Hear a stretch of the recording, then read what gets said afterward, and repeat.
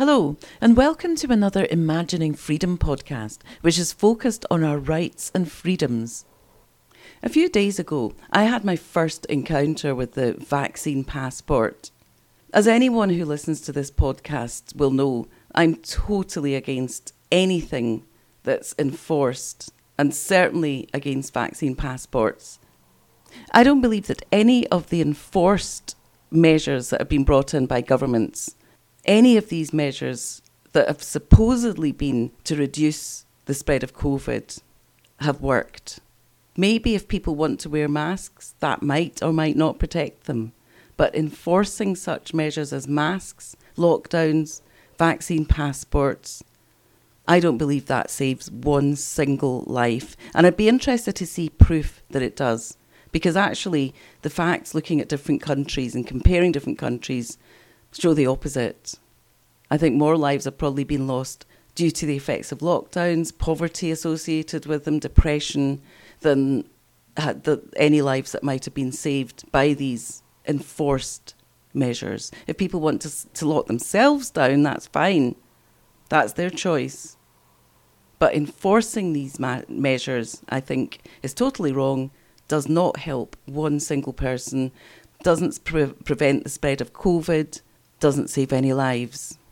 And if I had known that I was going to be expected to submit either proof of vaccination, double vaccination, or proof of not having the disease, I wouldn't have gone to the event that I attended last week. But circumstances made that a really difficult choice for me. So what happened was, I had been to visit someone. I'd actually been put in touch with this person. It was someone I didn't know by someone else because I've been studying. And that's partly why I haven't been podcasting recently. I've been so busy, not just busy, I've been overwhelmed really by the amount of things I've had to do.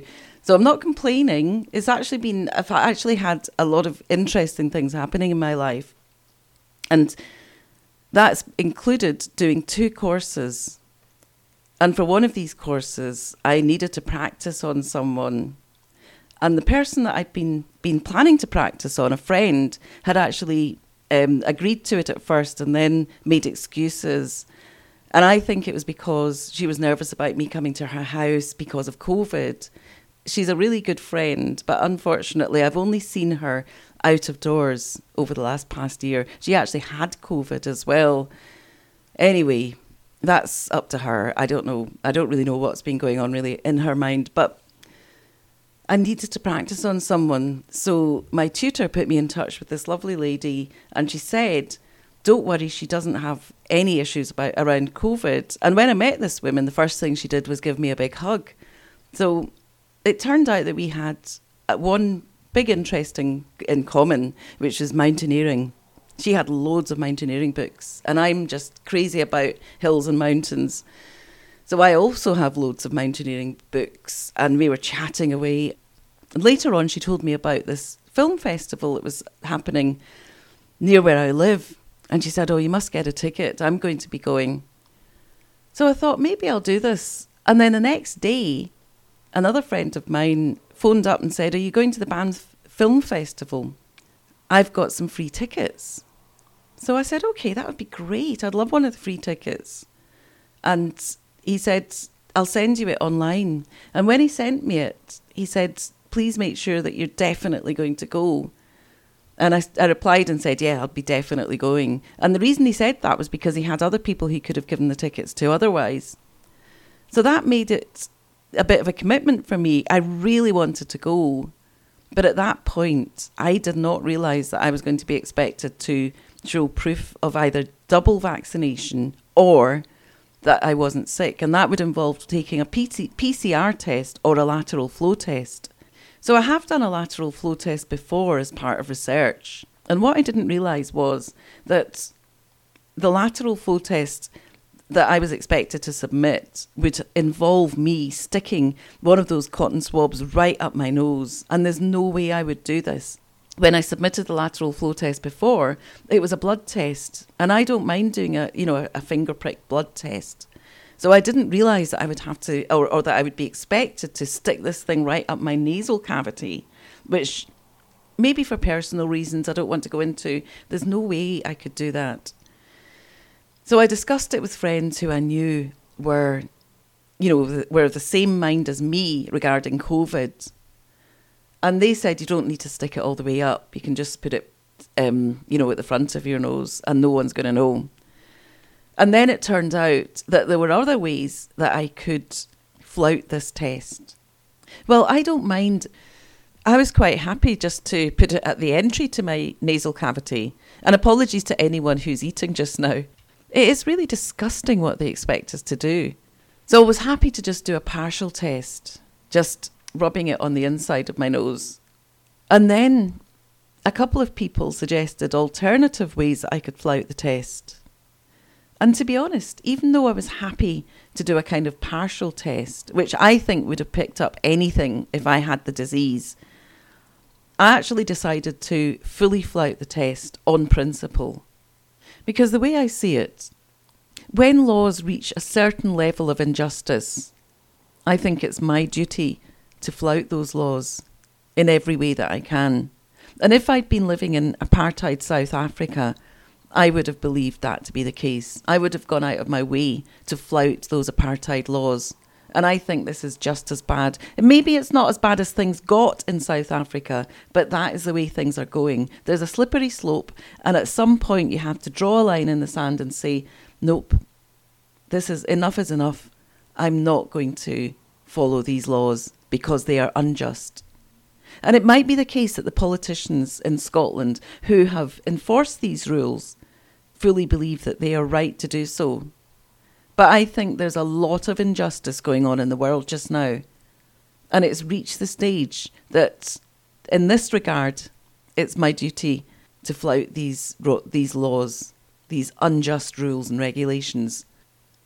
If I'd actually believed for one moment that by complying with these tests, I might have saved some lives, then I would have complied with them. But I don't believe that, not for one moment. And I think in the long term, people are going to be in a much worse position. All of us are going to be in a much worse and much more dangerous situation if people comply with these demands. So when I went along that evening, I actually got there quite early, and there was a man on the door yelling, "Vaccine passport forms, show us your vaccine passport forms." So I joined the queue with my NHS text on my phone ready, and just in front of me there was a couple, and this man demanded to see their vaccine passports. They had their tickets for the event. And they were horrified. They said, we didn't realise that we were meant to show these. And he said, oh, you won't get in without this. And they just turned and left. And I felt terrible. I felt like running after them and saying, actually, do you know what? I'm the same. I wouldn't dream of showing my vaccine passport because I'm not vaccinated. And it should be a choice. We should not be coerced into it. But there are ways around this. But anyway, I didn't do that. And that felt dreadful. So I was next in the queue. I showed my phone. I showed the text from the NHS, and I was allowed in. And it was a really great evening. I really enjoyed it. But I felt really bad at the thought of that couple that were turned away, because it wasn't just them. I mean, maybe they could afford to lose, I don't know how much it cost, about £15, £30 between them. But it's the principle.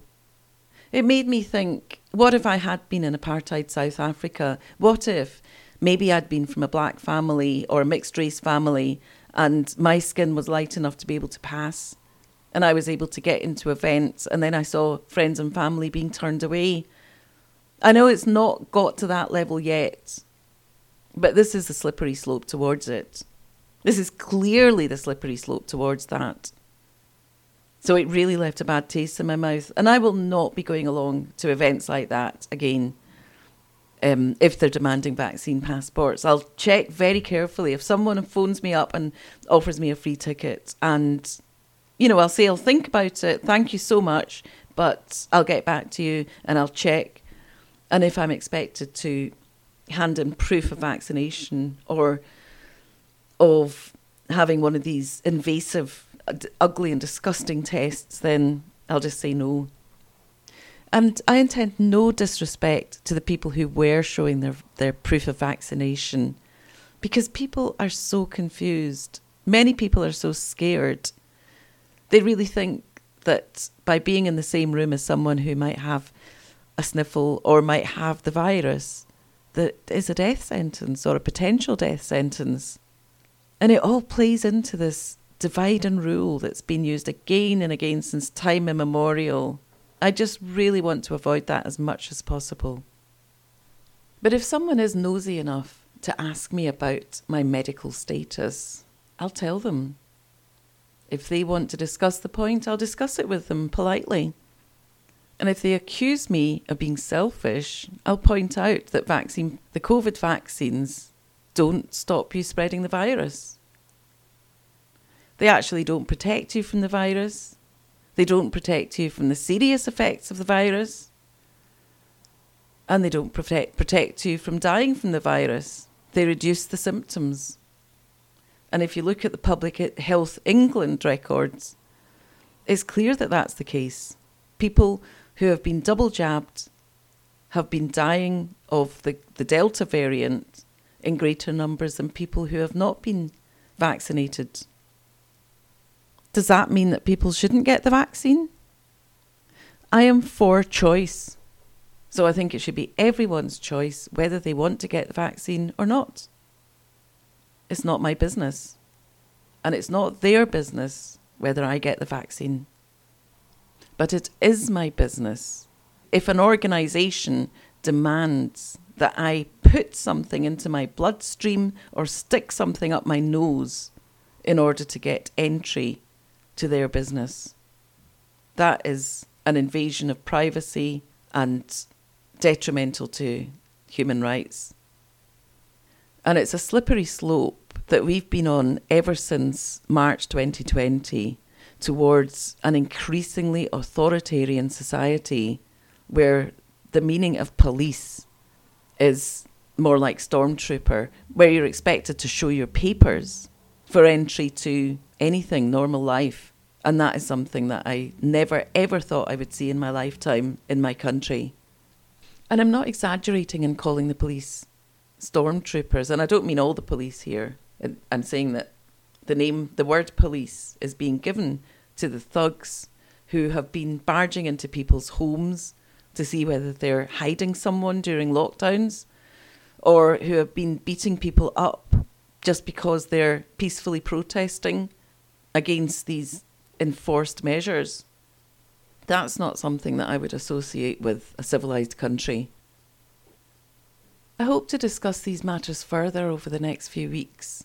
I have handed in all my coursework for one of my courses, and I've got just a little bit of more work to do for the other course. I've also got other things going on in my life, but I think I'm getting through it. So I hope to be back to doing more regular podcasts soon, because there's certainly a lot to talk about on this front. If you've enjoyed listening to my podcast, please subscribe so that you don't miss future episodes. If you'd like to make a comment, download a transcript or view the show notes, go to imaginingfreedom.co.uk. Thanks for listening.